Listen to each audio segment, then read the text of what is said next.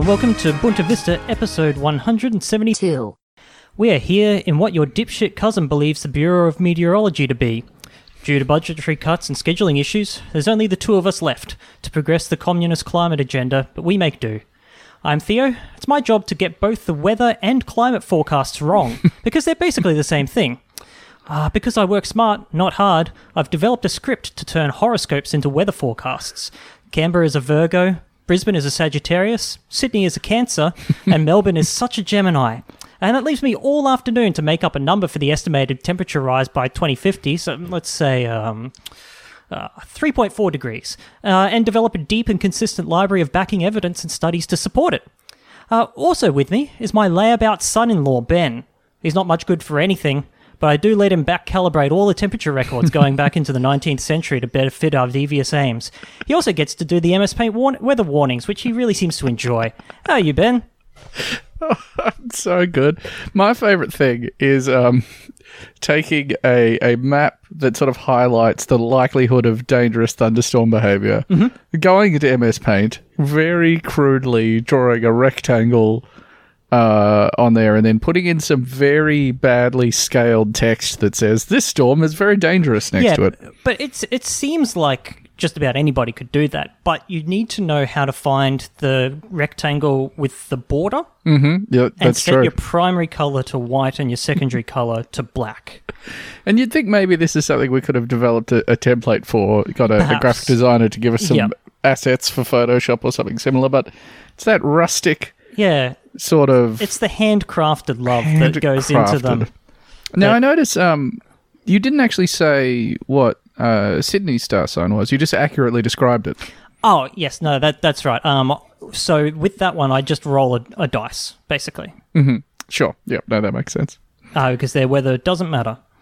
And the place doesn't matter. No. And frankly, I'm tired of hearing about it. Awful. What does it do for us? I mean, I don't know. I'm really not sure what we're getting from Sydney at probably this point. some arts happens there, maybe, but at what cost? It's been really hard doing this job, honestly. I got to say, I've gone back, to like 1950, and I've knocked 10 degrees off every high temperature. It's a lot of work. There's so many numbers, but it's worth it. It is worth it. For. Our aims must be pretty clear because, I mean, if why we were else would doing this, anyone that's do right. this? No, I did remember this when I came in the other day, and I'm like, this is why we're orchestrating a grand conspiracy to fake climate reports, and it's you right and I, there. Every winter, we're going to both Antarctica, Greenland, anywhere with an ice shelf, and we're taking a really big chisel. We're shaving a bunch off that. Yeah, I'm running my my hairdryer over the nearest glacier I can find. I took a bunch of hot water bottles to the Arctic Circle. I also lit some of it on fire. And it's all worth it because... Yeah. And we're pretty clear on that. Yep, and it's very obvious why someone would put all these hours in. Speaking of something that someone put a lot of hours into, Theo, what's the ideal length of a thing to watch for you? Oh, I would say 30 to 40 seconds. Right. Okay. Yeah, and that's probably true for most people, I would say. But say, you were like, hey, I'm going to watch something while I sit down to eat dinner. Perhaps an episode of a television show. Sure. Now, they go for typically something like 22 to 58 minutes. Yeah, somewhere in that vicinity. Yeah, to get a narrative arc going. You sort of... I'm a very slow eater, so I'm more of a HBO dinner guy. Well, you're looking maybe even at a classic sort of 43-minute episode. Yeah, an X-Files sort of dealy. Yeah, sure. Now, imagine if you ate a little bit faster and you had replied 22 to 23 minutes, the short-form television episode length. That would have given me a great opportunity to scream at you and say, no, too long. I want half that. I want less than half of that. And that was essentially the business model of a little app called, and I hope I'm saying this correctly, Quibi. Quibi. I have been saying Quibi. Oh, you would. Not entirely sure what that implies, but I have been this whole time until today when I was reading an article where they stressed it was more of a Quibi situation. It doesn't exist anymore, or at least it shortly will no longer exist. This was... How would you describe it? It's like if... Yep. So it's a service like Netflix, but it's all original programming, and it is designed by someone whose like core belief is that everyone under the age of 40 has had their mind so shattered by the internet that they can only watch things in like 8-minute chunks, and that they only watch things on their phones. Which is weirdly the one thing that they got right. That is the one true part of all of this, because everything else involved with Quibi is from the outset just a complete, a non-starter, right? Like, I mean, a new streaming service. Who's to say we don't already have too many streaming services? None of the things that you like are on there. None of the things that you know are on there at all. Yeah. It's sort of got the vaguest of name recognition goings. Just awful idea from start to finish, which of course is why it raised almost $2 billion. Yep. Can I throw some numbers at you really quickly? Oh, please. I love numbers. The platform Quibi, they produced a bit over 175 shows. And of those shows, they produced over 8,500 episodes. Can you name one of those shows for me? Just the name of the show. Oh. Just one.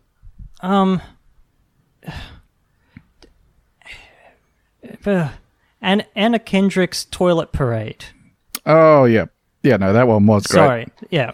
I can describe one, the Golden Arm one, with, I think, the lady from Westworld. She's got a golden arm, but she's too attached to the golden arm or something. I didn't really look into it. And it makes her sick. There's something on Twitter about it, which is effectively the only way that anybody has consumed any of Quibi's media at this point. Despite their generous 90-day free trial offering that no one took them up on. Mm-hmm. Well, sadly, it's gone. This is an article from Business Insider. Quibi's founder reportedly told staffers to listen to a song from the movie Trolls as he announced they would be losing their jobs. Mm-hmm. Yep. And I'm enjoying that that's his cultural touch point as well. We'll get to everything else packaged up in that. But, hey, you know that classic movie Trolls? The movie Trolls, the animated film Trolls. Although when I posted this article in the Discord, in our chat, Andrew was like, oh, it is quite a good song. I assume he has watched the movie Trolls a million times because he's, well, one, he's got children, and also, two, he's just a very strange man. That's right. He's diseased in his brain. Quibi's founder, Jeffrey Katzenberg, told employees on a call on Wednesday to listen to a song from the movie Trolls to help lift their spirits during the company's shutdown, according to a report from the Wall Street Journal. The company announced on Wednesday that it would shut down just 6 months after launching. People familiar with the matter told the Journal that employees would be laid off and paid a severance. According to the Journal, Katzenberg advised employees on the call to listen to the song Get Back Up Again, performed by Anna Kendrick, the soundtrack of the 2016 animated film Trolls. Is this somehow a movie that, because I know Anna Kendrick is involved in the platform otherwise, is this somehow like a movie that they have the rights to? Is this a sort of like they're just like flicking through the Rolodex of things that they actually have a license for and going, oh, well, that's one. I mean, my understanding is they don't have the rights to anything, like outside of their own original content. Yeah. So I think maybe this is just... odd. Yeah, and this man is in his 60s as well, so it's very, very strange that this is his thing of like, hey, what's like a current, like a nice sort of pick-me-up song? Yeah, very, very odd. Quibi's goal was to create short-form shows that were specially formatted for smartphones and could be watched on the go. The streaming service raised US $1.75 billion from investors like Walmart, PepsiCo, Anheuser-Busch, InBev, and others ahead of its launch in April, but failed to attract viewers. In an open letter, Katzenberg and Quibi CEO Meg Whitman said Quibi wasn't succeeding because of the coronavirus pandemic. And because the idea itself wasn't strong enough to justify standalone streaming service. Yep. Yep. So people are classically not consuming any media at the moment. Yes. Due to the coronavirus.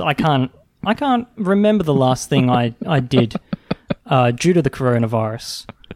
I'd say most of my time at the moment is just taken up by coronavirus and coronavirus-related activities. Yeah, and it's definitely, most of that is sitting on a couch thinking about coronavirus, wishing there was something I could watch on my phone to pass the time. But there simply isn't. No. So that's sort of been his whole argument, right, is that coronavirus did it, which, for the reasons we just outlined, seems very silly. But his belief is that because people aren't doing things, they don't have the downtime between things. They're waiting in queue for coffee and... Yeah, the time that you would watch an episode of your favourite original Quibi program. So this is a quote from a New York Times article from May this year. The service, which offers entertainment and news programs in 5 to 10 minute chunks, was designed to be watched on the go by people who are too busy to sit down and stream TV shows or movies. It came out when millions of people were not going anywhere because of stay-at-home orders across the country. I attribute everything that has gone wrong to coronavirus. To Katzenberg said in the video interview. Everything.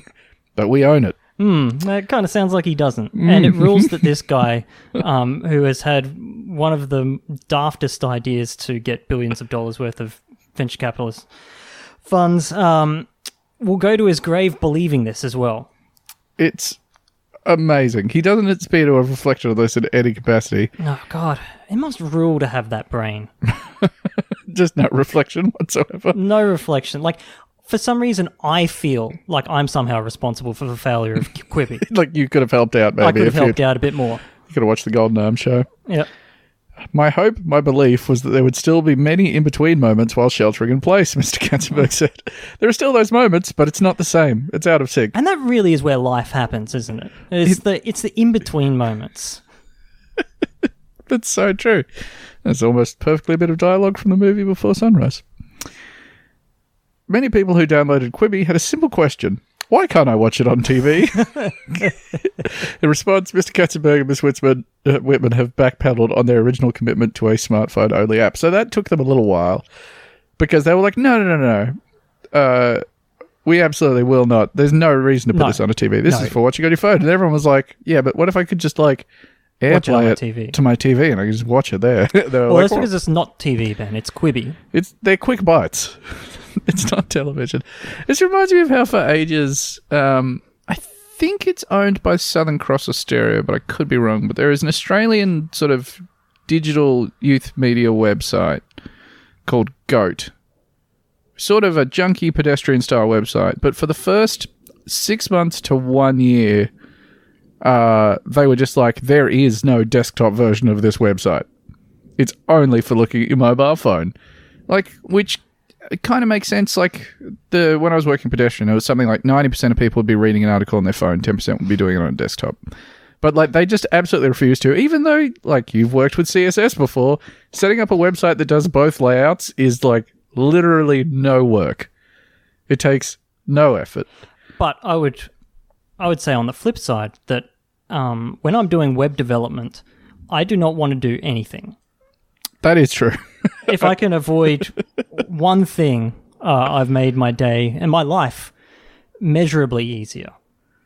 Oh, I forgot as well that their temporary solution to the problem was that when you went to the desktop version of the website, it would present like a picture of a phone with the mobile version of the website inside it. It's very, very strange. Oh, that rules. Okay. So, you know... Like, this whole idea on the face of it is very fucking stupid, right? It's patronizing to young people. It doesn't even really understand how people engage with things. Like, heaps of people watch Netflix on their phone while they're going to work or whatever. They will just, like, watch a bit of it and then pause it. Yeah, 100%. And then pick it up later. Like, they don't need these little digestible chunks, you know? Yeah, I think the success of the Switch has been that you can, you know, pick it up on the bus, hit the power button at any time, it closes... And when you're ready to go again, you hit the power button, it's back exactly where it was. You just keep going. Before. And that's not a concept that people find difficult to execute or understand. Yeah. but apparently they thought they needed $2 billion to try and solve that problem that's not a problem. What if my gap is not the size of a Quibi? Well, then you've got to watch what half if a I've got Quibi. 0.5 of a Quibi or 1.5 of a Quibi? Then you're I don't fucked, believe basically. that you can. I don't believe we can define time in the absolute fundamental units of Quibi. Have you seen that? I think How there needs some wiggle room. like the website Medium will give you an estimate of how long it will take to read it, Yes. and you're like nearly invariably every article that's on there is between like 3 and 7 minutes, Yes. and it's like the difference of going, oh, nope. No, this one's a 6-minute read. I've only got 4. It's so silly. Won't to be me. reading that. Such an odd thing to include. This has been Critiquing UX, the podcast. So, you might look at this and you might say, who would invest money in this? Who would be an investor in the platform/app Quibi? I would say probably just the most gormless worms on the face of the planet. Just disgusting people. Horrible. Filthy people whose idea of fun is to just squeeze sour mash onto their genitals all day long. Raving idiots. This is an investment opportunity for absolute chumps, credulous rubes, and it turns out one of the investors in this was every single taxpaying Australian. So this is from the Australian Financial Review. The Future Fund invested about $50 million in Quibi, a much-hyped phone video streaming service founded by movie mogul Jeffrey Katzenberg, that said this week it would shut down after opening for just 6 months. The Future Fund's investment was made through Greenspring Associates, a venture capital firm based in Maryland. It represented a small slice of the $4.3 billion the government-owned investor has allocated to venture capital. One of the fund's successful investments was Atlassian. Cool. So we also are to blame for Jira. Yes. So that's a nice thought. That's our fault. It's good to know that. As Quibi winds down, we'll be receiving capital back, a Future Fund spokesman said. It is the nature of venture capital that sometimes investments don't work and some produce outsized returns. Quibi hasn't spent all the money it raised and will return some to investors, meaning the Future Fund hasn't lost all of its $50 million. That's nice. So, if you're not quite across, this Future Fund is what would you call that? It's sort of like a sovereign wealth fund that's owned by Australia. So it's taxpayer money that is used for various investments. And someone involved in that said, you know what? I like the sound of this Quibi. Could really go in some Quibi action right now. You guys heard about this Quibi? I reckon it's going to be the next big thing. Unfortunately, it was not. Sad to say. So now we're just going to have to watch things that are twice the length of a Quibi and deal with that. Or episodes of Harvey Birdman. I just started watching them again from the start the other day. It's good. I just enjoy a show that's dense with jokes. Oh. And it's just wall-to-wall joke. Look, I would say a more successful idea would be to set up a Plex server. You can do it in like the servers that they host, MyGov or whatever, and just put all of Harvey Birdman on that and give everyone in Australia a login. That's a great idea, actually. It's 11 minutes long, I think. They're like 10 or 11 minutes, right? Yeah, they're about that. The classic Adult Swim cartoon length. Yeah. Oh my god, There, I bingo finally bango. just fucking found a website with a quote that I really wanted, and then now I have to get a fucking free trial for Vulture to read it? No, thank you. Well, that was going to be really interesting, but there's no way I could summarize it, so let's move on from that. Unless I've got it from this other website. Here we go. So this is from The Week. Vulture on Monday published a detailed report on Quibi, the mobile-centered streaming service that divides its programming into small chunks and had a disappointing launch earlier this year. It includes some interviews with the folks in charge, including CEO Meg Whitman, who, despite being the head of a streaming platform, apparently doesn't even like TV that much. Cool. Yep. I'm not sure I'd classify myself as an entertainment enthusiast, Whitman said, when asked what she's watching on TV. Asked if she has any favourite shows, she responded, Grant, on the History Channel. It's about President Grant. It rules. These people are monsters. They're absolute. They're not. They didn't crawl out of the same primordial ooze as we did. No, it was... They came out of the bad ooze. There was two puddles of ooze. Oozes. They came for the bad one, and really, we share more DNA with a banana than these fucking weirdos. It's so troubling to me that, like, $2 billion just as an amount of money is an extraordinary amount of cash. And they're making decisions about this money based on, like, never having had a Netflix login in their life or anything like that. Just being like, oh, I watch the History Channel sometimes. You know what that reminds me of is probably, 1 month ago, the Spotify CEO came out and was like, yeah, we know that, artists are doing it tough. There's no live show, money coming in, no merchandise, all that sort of stuff. They're really just going to have to start releasing more albums. Oh my God, I saw that. You just got to constantly be releasing music. New music, which I'm sure no one's thought of before, where we're going, hey, you know how it takes us 2 years to make an album? What if we did one every 2 weeks? It's so fucking bad. And you just go like, well, hang on, maybe why don't you pay them? And they won't have to. But then Spotify won't be able to generate huge amounts of money if they have to pay the artist properly. So no, you do have. It's one of those sort of ooze wealth redistribution things. It's just, I think every now and then the enormity of how much everything will be ruined specifically by the actions of like a handful of venture capitalists makes me very, very, very sad. It is very sad, isn't it? It's just the total destruction of culture as we know it. Speaking of spineless little grubs, it's time for an installment of Nature Corner. And that's where I'd play the theme song if I could figure out how to set up my computer to do that. Beautiful. We won't be doing that. No. But just imagine what it'd be like if it was playing. Country roads, take me home to the place I belong. Winter sun, Nature Corner, Robert Kraft, snipped my dick. This is from researcher Ivan Maximov from Australia's own Swinburne University, writing for The Conversation in an article entitled, "We vibrated earthworms to learn about safely connecting human brains to computers." Makes sense so far.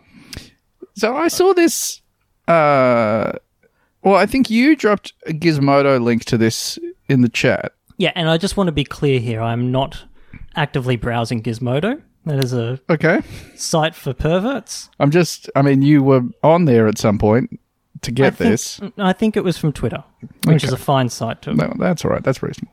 So The Conversation, you just have to credit it to The Conversation. You can republish any Conversation article on your website or whatever. So lots of websites do this. But transplanting this from The Conversation to Gizmodo with that same headline, the original headline it was published under, makes it sound like Gizmodo did this. That, like, you know how all these like digital media outlets will be like, we road tested the new Tesla Model Y or whatever. But instead, it's this time they're just like, we fucked up some earthworms just to see what would happen. Anyway, the story goes as follows. This year, my colleague Andrei Pototsky and I were awarded the Ig Nobel Prize in Physics for our experimental work involving vibrating living earthworms.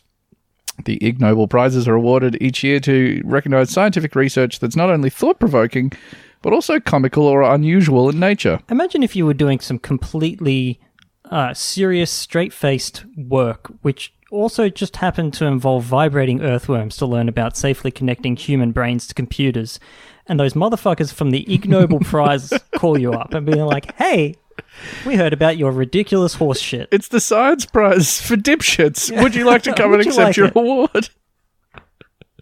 It's sort of like, I feel, with the Razzies, where like... Oh, it's sort of like a... It's a weird thing of pride to get a Razzie. Yeah, and like the ones that go up there and accept it or whatever, there's this sort of element of being like, you're a good sport, you're a good guy. But then occasionally they'll sort of accept it angrily. Like the speech they give just has a weird subtext to it where you're just like, oh, you were better off ignoring this like 95% of the actors do when this happens. Ivan continues, our work made people laugh and then think. At face value, it was simply two researchers observing a bunch of worms jiggling on a loudspeaker. It does seem like that. Yep. From these observations, however, we've discovered the potential for a new, safer approach to linking the human brain with computers. First, we sedated earthworms in alcohol to relax their muscles. We then vibrated them on a loudspeaker and used laser light to observe ripples on the surface of each worm. Just a regular Friday night. How did we know that you could sedate earthworms in alcohol? Have we been dipping earthworms into various things, like giving earthworms 2CB to see if they have any weird, unstructural thinking patterns? We dropped him in some THC tincture, and this worm has just completely straightened itself out. It's just a perfect line now. What the fuck happened? Such ripples are known as Faraday waves. In nature, frogs create these waves on the water surface to attract mates. Faraday waves can also be seen on a vibrating liquid drop when the vibrations become intense enough to make the liquid surface unstable. Earthworms consist mostly of water. And that holds out from my observation of an earthworm. They're quite wet. They're a very, very wet creature. I think 80% water, 20% skin. And 1% worm, baby. So we expected a sedated worm to vibrate similarly to a water drop. That checks out as well. Yep. When we switched the loudspeaker on, the whole worm moved up and down. But when we increased the volume to above the Faraday instability level, Faraday waves appeared on the worm's surface, just as we were expecting. Oh, incredible. Not a cell phone in sight, just vibing. I can't imagine this is a great time for the worm. It's important to note, even though these non-linear ripples are, quote, unstable, this doesn't mean they behave in a completely chaotic way. In fact, Faraday waves can, brackets, after much trial and error, be programmed to behave in a certain way. And then there's a great subheading here. But why would we do this? I don't think. Look, great research doesn't need a purpose, I think. That's so true. Discovery for the sake of discovery. Yeah, it's enough to want to vibrate a worm that's been sedated in alcohol on a loudspeaker. I don't think you need a grand purpose. It might end up in being important in the invention of Wi-Fi 2 or something. But I mean, what if they did have a specific purpose in mind, and that specific purpose was incredibly ominous? Well, I can't imagine that could happen. Nerve impulses let nerve cells communicate with one another by moving through the nerve fiber or axon. Past research has hypothesized nerve impulses move not only as electrical signals, but also as sound waves, which humans can't hear. We also believe this is the case. Oh, they're very taking a pro sound wave in your brain stance. Yeah, there are two camps in the scientific world, and these guys are soundies, as we call them. Wavers. Sound and vibrations can both move through human skin, bones, and tissue without causing damage. Not mine.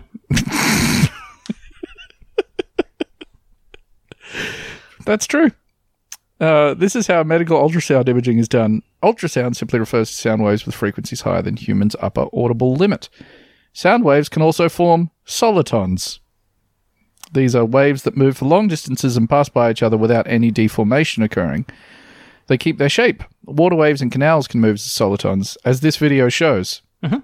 And I'd love to show you that video, but I simply can't. Okay. But I hear you ask, what about the worms? Mm-hmm. And, yep that's where we get to the point. However, it's hard to detect solitons in human nerves, and that's why researchers instead investigate them in the nerves of earthworms, which are an effective model. That classic scientific shortcut. The classic analog for the human body. We can't always get a human brain, but as we've known for decades and decades, a perfectly normal analog is a pile of earthworms. Just pointing at a pile of worms and being like, this is basically you. Another great subheading here. This is your brain on no drugs whatsoever. Could ultrasound vibrations transmit thoughts? If future research is able to confirm nerve impulses do, in fact, move through nerve fibers as solitons, our finding of Faraday waves in vibrating worms becomes significantly more important. Okay, so I see now why they've really hitched their wagon to this particular horse. Because otherwise, they would just fucking with some worms. They've just been vibrating worms for no reason. We would hate to hear that nerve impulses, in fact, do not move through nerve fibers as solitons, because that means we've spent the last 5 years of our lives Imagine Vibrating worms on loudspeakers for no reason whatsoever. the day after they publish their research, another paper comes out saying that the soliton theory is absolutely not true.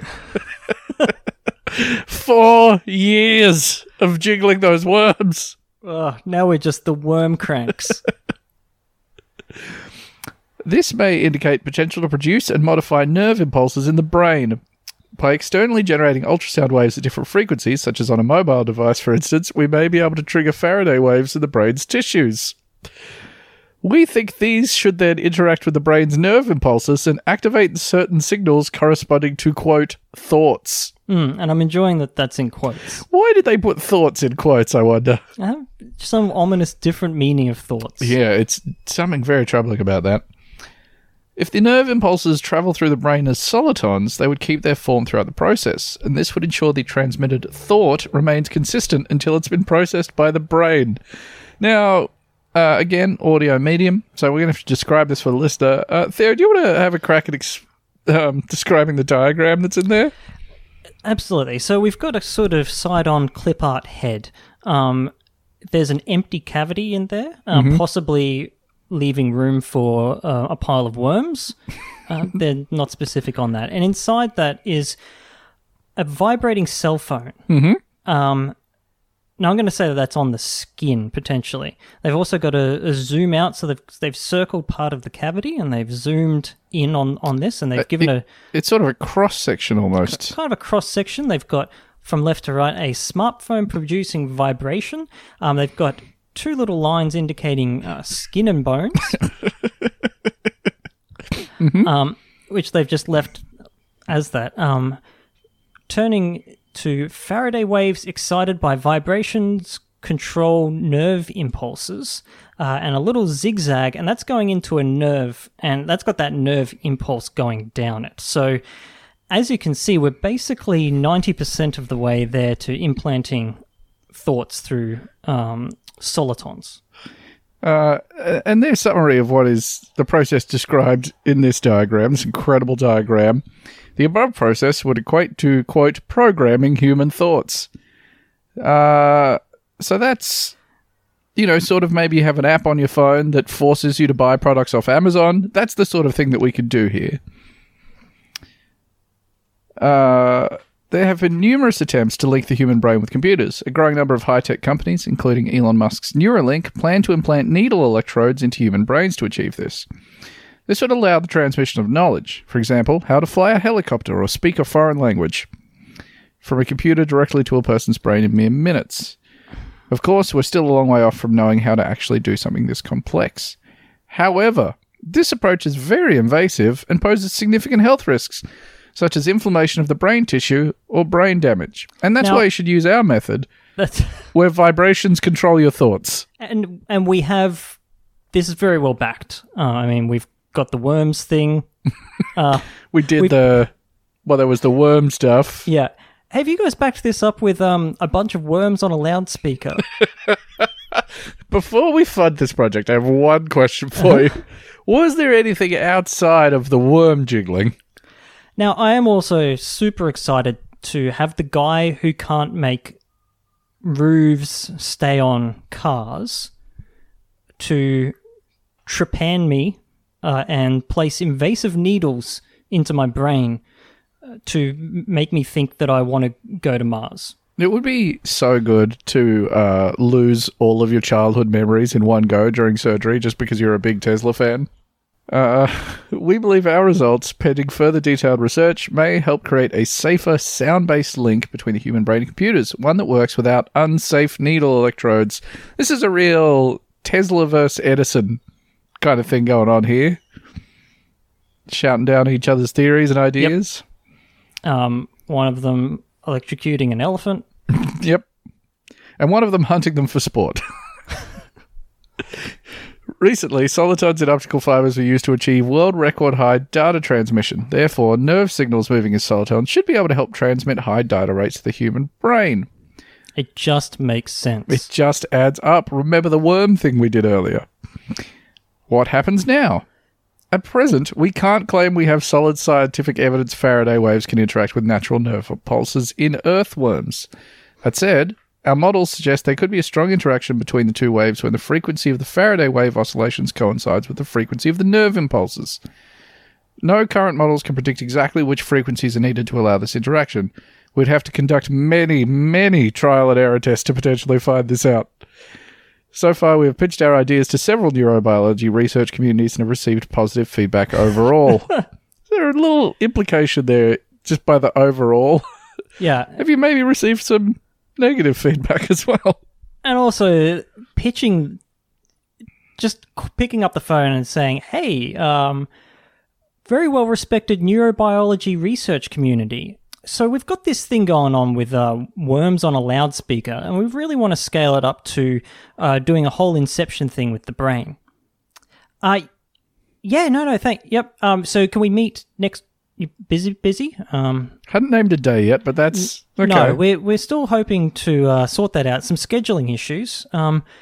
Phones no longer being picked up on the other end, but that's okay. We'll work this out. Positive feedback. Eventually, we hope our work can be useful to high-tech companies as well as our colleagues investigating similar questions, but for now, it continues. For now, the research continues. So, to my mind, these many, many trial and error tests they need to do to figure out what frequencies will start controlling earthworms is you just play a bunch of different songs on your Spotify through your loudspeaker every single day until all of a sudden the worm starts behaving weirdly. And you have to determine what counts as weird behavior for a worm. Every single day you're looking at it and saying, please leave that worm alone. That is normal earthworm behavior. Got a little bit more Nature Corner for you here. This is a story from a publication called the Brussels Times. Hundreds of self-cloning crayfish invade Antwerp cemetery. A tale as old as time itself. Yep. We kind of didn't want to cover this initially because we thought people would be sick of stories about hundreds of self-cloning crayfish invading Antwerp cemeteries. But we just have to go back to the well for one more. You know what? I reckon this story would be like... It would be a fine story. Just a perfectly normal story, I think, if it wasn't for the cemetery element. If it's hundreds of self-cloning crayfish invade a local park... Pretty weird. You wouldn't want to hear about it, though. Yeah. A cemetery, though, that really sells it. The Antwerp city cemetery Schoenselhof has been invaded by hundreds of marbled crayfish in pools and streams around the grounds, presenting a danger to local biodiversity, according to the Flemish Institute for Nature and Woodland Research, or INBO. The marbled crayfish, Procambarus virginalis, is a creature that does not exist in nature, but is thought to have been created experimentally by pet traders in Germany in the 1990s. Imagine you're just going to visit your great-great-grandfather who died in wherever Normandy is. Is Normandy in Belgium? Normandy I thought was in France. Yeah. I think the same They're thing. basically the same country as far as I'm concerned. And you're basically chased out of the cemetery by hundreds of mutant German crayfish. I love the idea of that they were created experimentally. To me, it's got undertones of like accidentally ruining your mind by smoking the experimental CIA weed in the 70s, except it's accidentally ruining a cemetery by releasing experimental crayfish. Now, I don't know whether this has been done on the straight and narrow. As far as I know, the kind of treaties around Germany, very specific post-war about the kinds of crayfish experiments they're allowed to perform. Mm-hmm. So I'm going to just say this is one that's been done on the down low. This crayfish, the crayfish is similar to the... Now, do you reckon that's sloth crayfish? Slough crayfish? Because its skin sloughs off, right? That's the word we use? Oh, I don't know. I haven't heard of that one. Write in if I've got that wrong. Found in Florida in the US with one important difference. It is parthenogenetic, which means it is able to reproduce without mating, and all offspring are female and genetically identical. Oh, so it's sort of like a banana. Yes, it is sort of like a banana.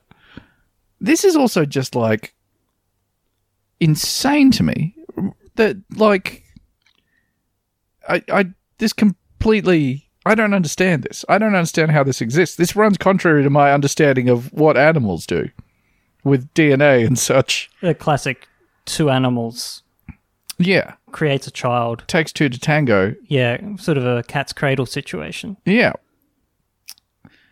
But no, now we just have this species of self-cloning crayfish that will eventually take over the whole world. Who knows? I think so. That characteristic makes it easy for a large population to spring up quickly, which is what appears to have happened in Antwerp.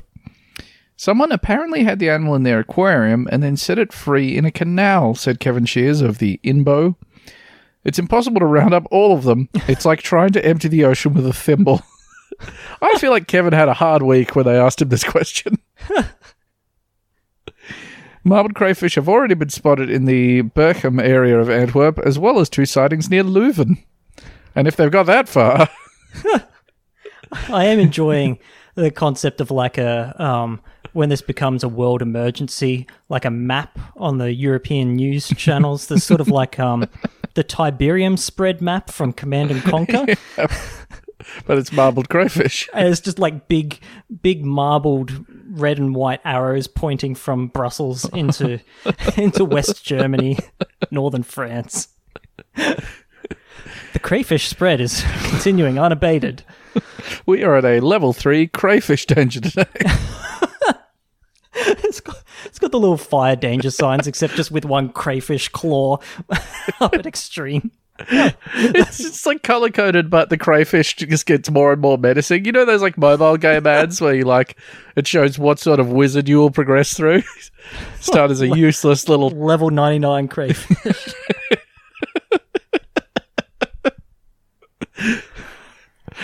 Often people get tired of their animals, or the marbled crayfish population is getting too large at home. I'm sick of all these marbled crayfish. To keep it opening cupboards and marbled crayfish are spilling out. You're like, oh, I've got to dump these in a canal.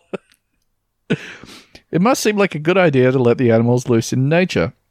It does seem like a good idea. Since a single example can clone itself and so reproduce exponentially, it represents a threat to the local environment. The crayfish eats anything it can get hold of. It is able to travel up to 2 kilometers and dig down to a depth of 1 meter. Good lord. The marbled crayfish is about 10 centimeters in size and crawls around both in the water and over land at night. She has said that's how they move to other canals and pools. For the time being, there is no easy way of getting rid of the growing population. In Spain, they tried some experiments with poison, but that is not permitted in Belgium. In 2014, the European Union introduced a total ban on the possession, trade, transport, production, and release of the species in the wild. However, since all examples of the species are identical, it would be impossible to trace back to wherever the cemetery examples came from. Incredible. Oh, it's so good. Just, what a problem to have. I just feel like in my day-to-day life, I'm not seeing crayfish and they're not overrunning the town that I live in. Yeah, and we do live a blessed existence in that kind of regard. And I'm imagining that they're probably going to have to set up some sort of, like, eat out to help out sort of deal. They give everyone one of those, what are the very compact little Japanese charcoal grills? Yeah, the little, yakitori things. Yeah. You get a yakitori in the mail, a stick of butter, and an oversized bib. and those long forks that you can use for barbecuing. Within months, the problem will be taken care of. Hi everybody, it's me. It's Theo. Now I guarantee you I'm more afraid of recording this promo than you are of listening to it, so hear me out. If you haven't already, maybe check out our Patreon. It's a great way to support the show, and it gives us the ability to actually dedicate time to this thing. You'll get all of our bonus episodes. It's over 300 extra episodes in total, and we'll set up a feed over there with none of these promos, so you won't have to hear this ever again. You'll also get access to our Discord, which honestly has turned into a nice and funny place full of mostly normal people to hang out with. So that's patreon.com/BuntaVista. Check it out. Now to a completely different kind of animal. I am, of course, talking about podcasters. We also reproduce hermaphroditically. We just sort of clone sexlessly. Yep, that's certainly true. Live a puddle-based existence. Constantly damp. That's certainly true. Very damp. Claws that can crush beetles and snack on the goo inside. But not one kind of beetle. Do you see that article? I probably should have put it in the notes. The unsmashable beetle. The unsmashable beetle. The beetle that can't be smashed. There was. They were trying to compare, like... Oh, God, I wish I could remember the numbers. But it was just like a joke amount of strength when you scale it up to a person. Yeah. They're like, they can withstand, a couple of 100,000 pounds of pressure or whatever. If this was a human being, it would be 8 million pounds or whatever. And you're like, oh... Why didn't we do that with humans? Why not make the whole plane out of black box? Why didn't we do that with humans? It's a real unstoppable force versus uncrushable beetle situation. Could God create a beetle so uncrushable that he himself could not crush it? It turns out yes. Yeah, no, he did it. Yeah, it's actually a very easy paradox to solve. This is a story from the New York Times. Fire Festival promoter has a podcast and a spot in solitary confinement. They're clearly having a little bit of fun with that headline there. Billy McFarland, the disgraced entrepreneur behind the notorious Fire Festival and a current federal inmate, has been placed in solitary confinement, his lawyer said on Friday, after McFarland participated in a new podcast about his crimes that was released this week. McFarland, 28, who is serving 6 years for fraud, can be heard discussing his various hijinks and their aftermath in detail from a prison phone on a show titled Dumpster Fire, which premiered Tuesday. Now that has F-Y-R-E in the title, so you can kind of see they're going for two things there. It's a sort of a play on words, which has apparently already been done by a bunch of other podcasts when I was trying to find this one. According to Mr. McFarland's lawyer, he has been in 23-hour-a-day solitary confinement since last week after a trailer for the podcast was released online. He may remain there for up to 90 days or more, pending an unspecified investigation by the Federal Bureau of Prisons. We believe the investigation stems from his participation in the podcast and the photographs that were taken and utilised in the trailer, which were all properly taken, said the lawyer, Jason Russo. We don't believe he's violated any rule or regulation, and there can't possibly be anything else. He's been a model prisoner there. Mr. McFarland has previously placed in solitary at a different facility for possessing a flash drive, his lawyer said.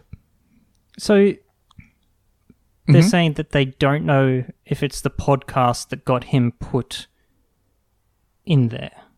Yes, or if it is, that they shouldn't have, and that podcasting is not a crime.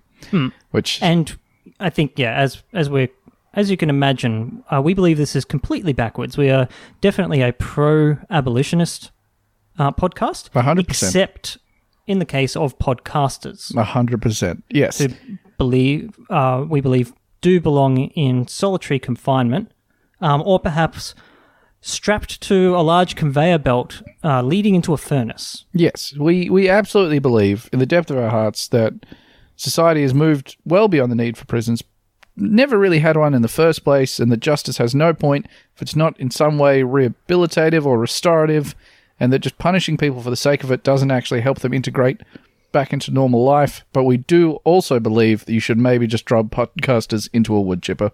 No, that's correct. Look, capital punishment, I think we're kind of, societally, we're getting to a point where we understand it's not a deterrent. It doesn't work. Obviously, lots and lots of people who are not actually guilty of the crimes that they're accused of end up being put to death. But what I am saying is that all podcasters should be turned into cubes in a factory. Certainly. And they can make a documentary about that, and they can call it maybe Cube. Now, I think it might have already been done.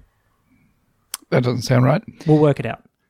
Mr. McFarland's cellmate, who participated in the podcast, was also placed in solitary confinement, the lawyer said. On the first episode of Dumpster Fire, in which Mr. McFarland is interviewed by the podcaster Jordan Harbinger, Mr. McFarland says that the inspiration for the podcast came last year, during his previous 3-month stint in solitary, which he called a much-needed confrontation with reality and the hardest but most impactful period of my life. Solitary led to this forced reflection on my mistakes and the people I hurt, Mr. McFarlane said, noting that any proceeds he earned from Dumpster Fire would go toward the $26 million in restitution he owes his victims. Now, we get paid from a podcast. We get podcast money. We do. And I won't say that it is quite $26 million. It's not. I get shy-ish of a full-time wage, basically. I don't think if I contributed all of the money I made from this podcast, it would make all that much of a dent in a $26 million fund. No, but to be fair, ours is not called Dumpster Fire. That's true. There's no pun in our title, or at least not a very good one. Not one that people recognise, which is the best kind of pun. Yeah, it's great now that we've taken out the part that would maybe help people identify it as a pun, and now it's just a nonsense series of words. Mm-hmm. But hey, it's not horseshoe beery. At least we got that. Mr. McFarlane initially pled guilty to 2 counts of wire fraud after investigators said that he had defrauded investigators in his company, Fire Media, and a subsidiary that promoted the music festival, resulting in $24 million in losses.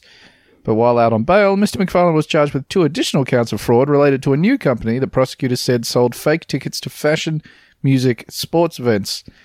It is said to have cost at least 30 victims a minimum of about $150,000. That rules. So that's not really a company, is it? That's just theft.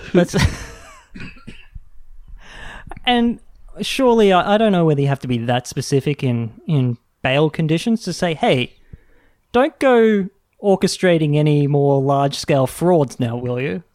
Yep, if you can avoid doing any sort of crimes, that's going to be our bail. You just set up a website where we sold fake tickets for enormous sums of money. Okay, that's interesting. The defendant is a serial fraudster, and to date, his fraud, like a circle, has no end, Judge Naomi Rice Buchwald said when she sentenced Mr. McFarlane to prison. That's so true.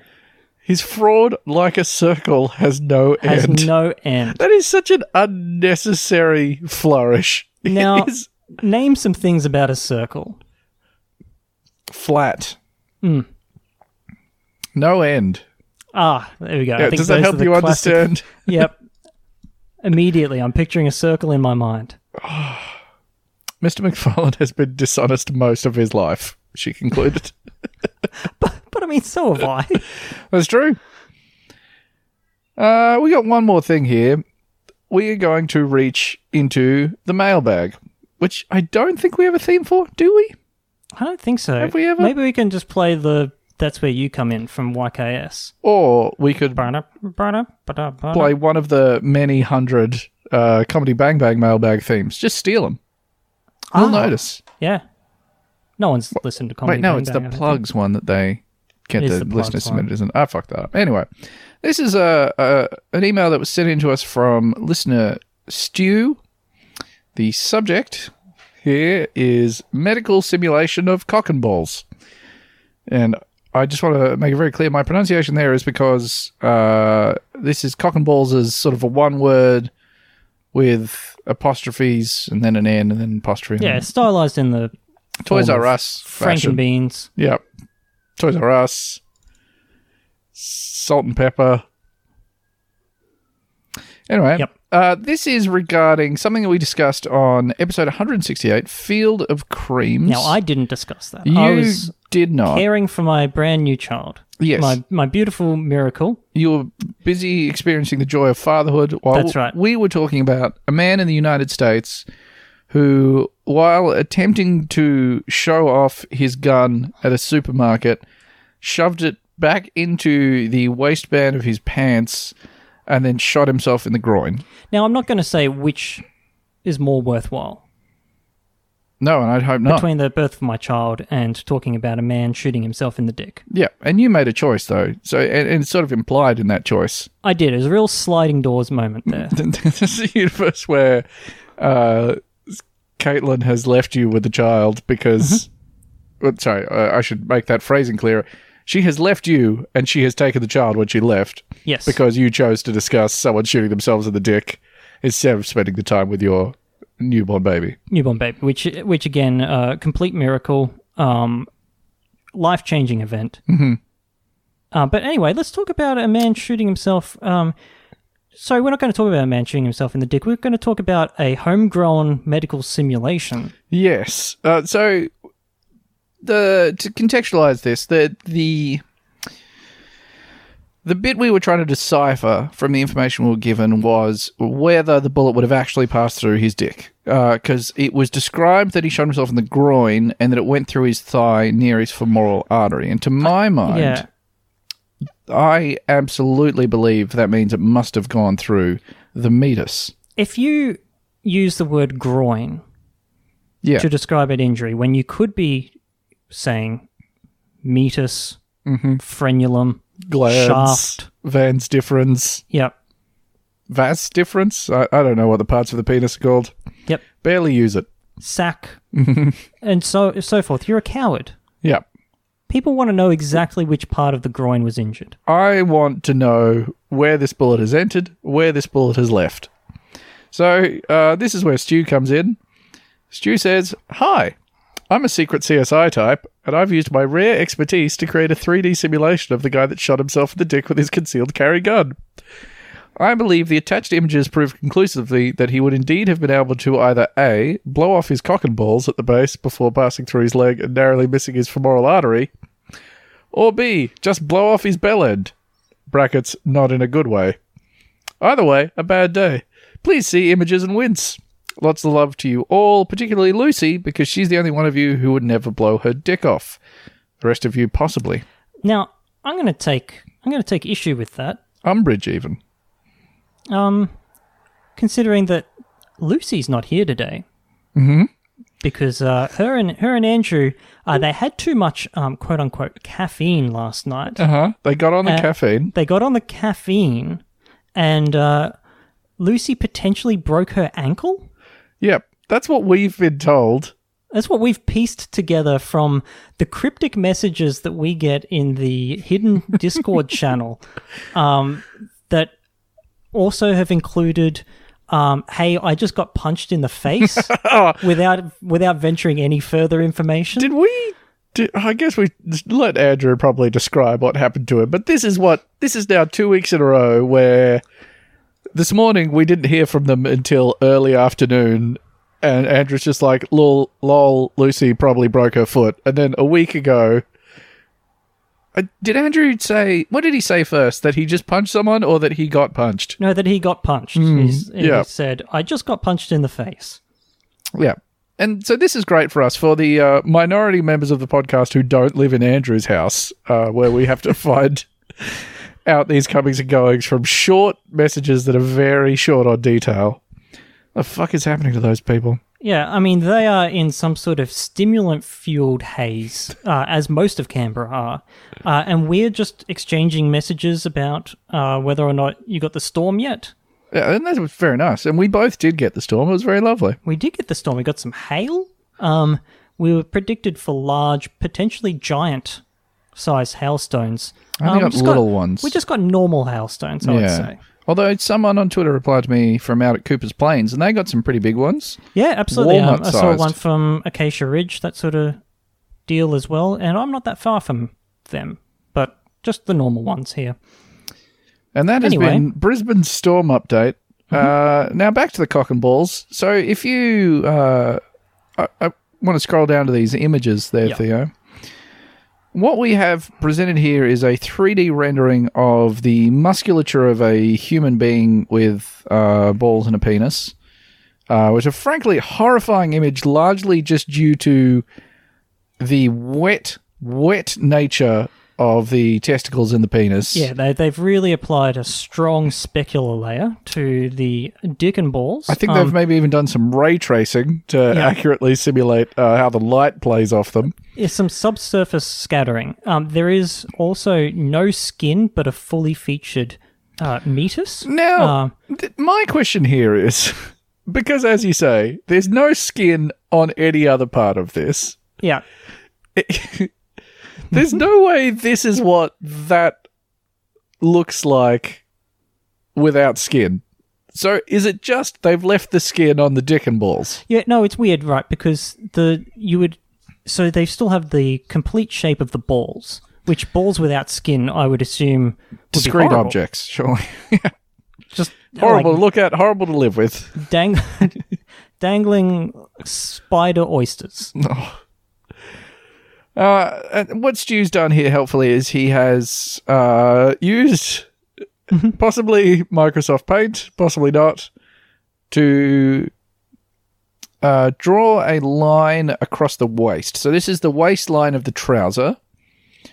He has then sort of taken a line from where you would assume the end of the gun would be if you stuffed it through that waistband, and then followed that line through to just near the femoral artery. Yep. And I will say that he hasn't used the line tool here. He's used He's free-handed either a pencil this one. or he's free-handed this. Yeah. Potentially to demonstrate the ballistic scattering of the bullet. Oh, that might well be true. Yeah, it's the rifling, so you can see that it's sort of it's not Spun taking a direct in the path. flesh, yeah. And it's certainly, so in the first image it has passed through, I'm going to say, the majority of the penis. Yeah, really, you would struggle to hit more of the penis with a single bullet. You'd have to shoot straight down to collect as much penis tissue. And the second time, we're kind of going through the base there, which I think is the horrifying scenario is presenting where you blow the dick and balls clean off. Which, I mean, I don't even know what's worse in that scenario. Is having a bullet go all the way through worse than, like, Just detaching it cleanly? Maybe they and can there's just reattach one it. spot to sew back on. Yeah. Yeah, the first one really implies a sort of, the Fatal Farm RoboCop segment where RoboCop just shoots about 400 guys in their dicks. So it certainly do. And their dicks are just exploding and falling apart and all that sort of thing. I would find that far harder to deal with, I think. Yeah. The clean off option actually probably seems nicer. Well, because what's his name? The quote-unquote victim of Lorinda Bobbitt, he got his shit sewn back on, and then he did some porno. This guy could still do some porno. Is that true? If we're taking... I mean, I'm not saying that to doubt you. I just never heard of that. That's amazing. I think so. And if Wow. it's not, it's a good thought. That's a great story if it's not true. And it's a great story if it is true. So I guess it doesn't really matter. So this is the best lead we have so far because there have been no further updates about the story that had more details about how it happened. So unless you, the listener, somehow have access to the relevant sort of sheriff's department or hospital records that you could leak to us, looking at this model, I'm going to make a call and say this man shot himself in the dick. Whereas, look, I'm fresh to this. I'm new. This is the first time I've laid eyes and ears on this. Mm-hmm. But I would like to propose a sort of grassy knoll option where he was shot in the dick by a distant CIA asset. So he shot himself just through the thigh. No. His gun didn't fire. Oh, wow. Okay. He's a patsy. Yeah. We all know that,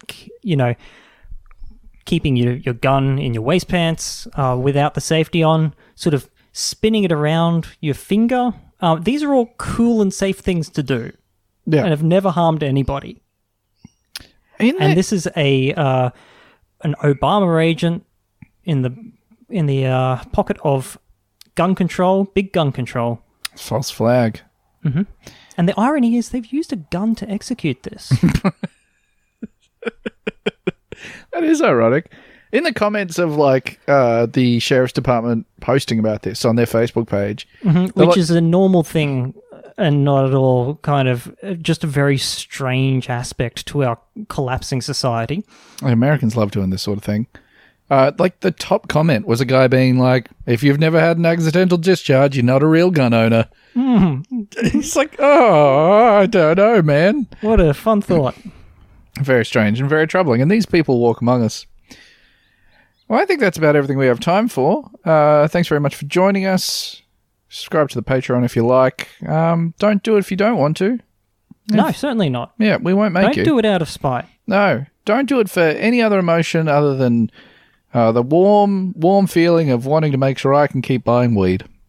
And that is a good cause. Crime Pass for this week, T-Bird? I think shoot a gun owner in his dick. Yep. In a way that kind of implicates himself. That's it. That's a pretty good one. Mm-hmm. All right. We'll see you next week. Yeah. Bye. Bye.